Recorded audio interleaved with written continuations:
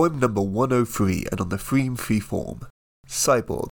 She's not fully human, at least not anymore. Not since involuntarily gave up a finger or four, and the rest of her hand and a farm and a palm, her wrist, elbow and shoulder, but please remain calm, for she means no harm, for they built her anew, a limb to replace where she once had too few. Not fully fresh, she calls herself Cyborg with a gleam, while brightly her arm reflects the smile of a sunbeam. It's fantastic, she'd say, I'd recommend the experience. Losing a limb is testament to my stronger limbs' perseverance. I've got rid of the weak, only the better remain. And look, I got to a place where I once had to feel pain. It's shiny, though slightly dulled from substantial use, from having been subjected lovingly to generous abuse. It can't do everything a human arm can, but also vice versa. She has the strength she never had before. They call her Bear or Ursa. But this girl ain't stuck in the constellations, quite the reverse. She's loving life on Earth with a gift and never calls it a curse, and feels nothing but confusion, even saddens slightly when others have expressed sympathy, of course doing so politely.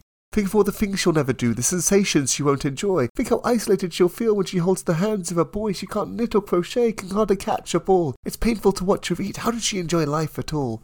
These words do annoy her, partially the obvious assumption, but mostly because she feels she has no problem with consumption. She worked hard for straight months to practice technique, enjoying the challenge of every new skill she could seek. They don't see her, can't see how her life could be better now. They admire her bravery without seeing it's genuine somehow. And if offered the chance to slip back, she'd know right away. She'd still be the cyborg. She prefers it this way.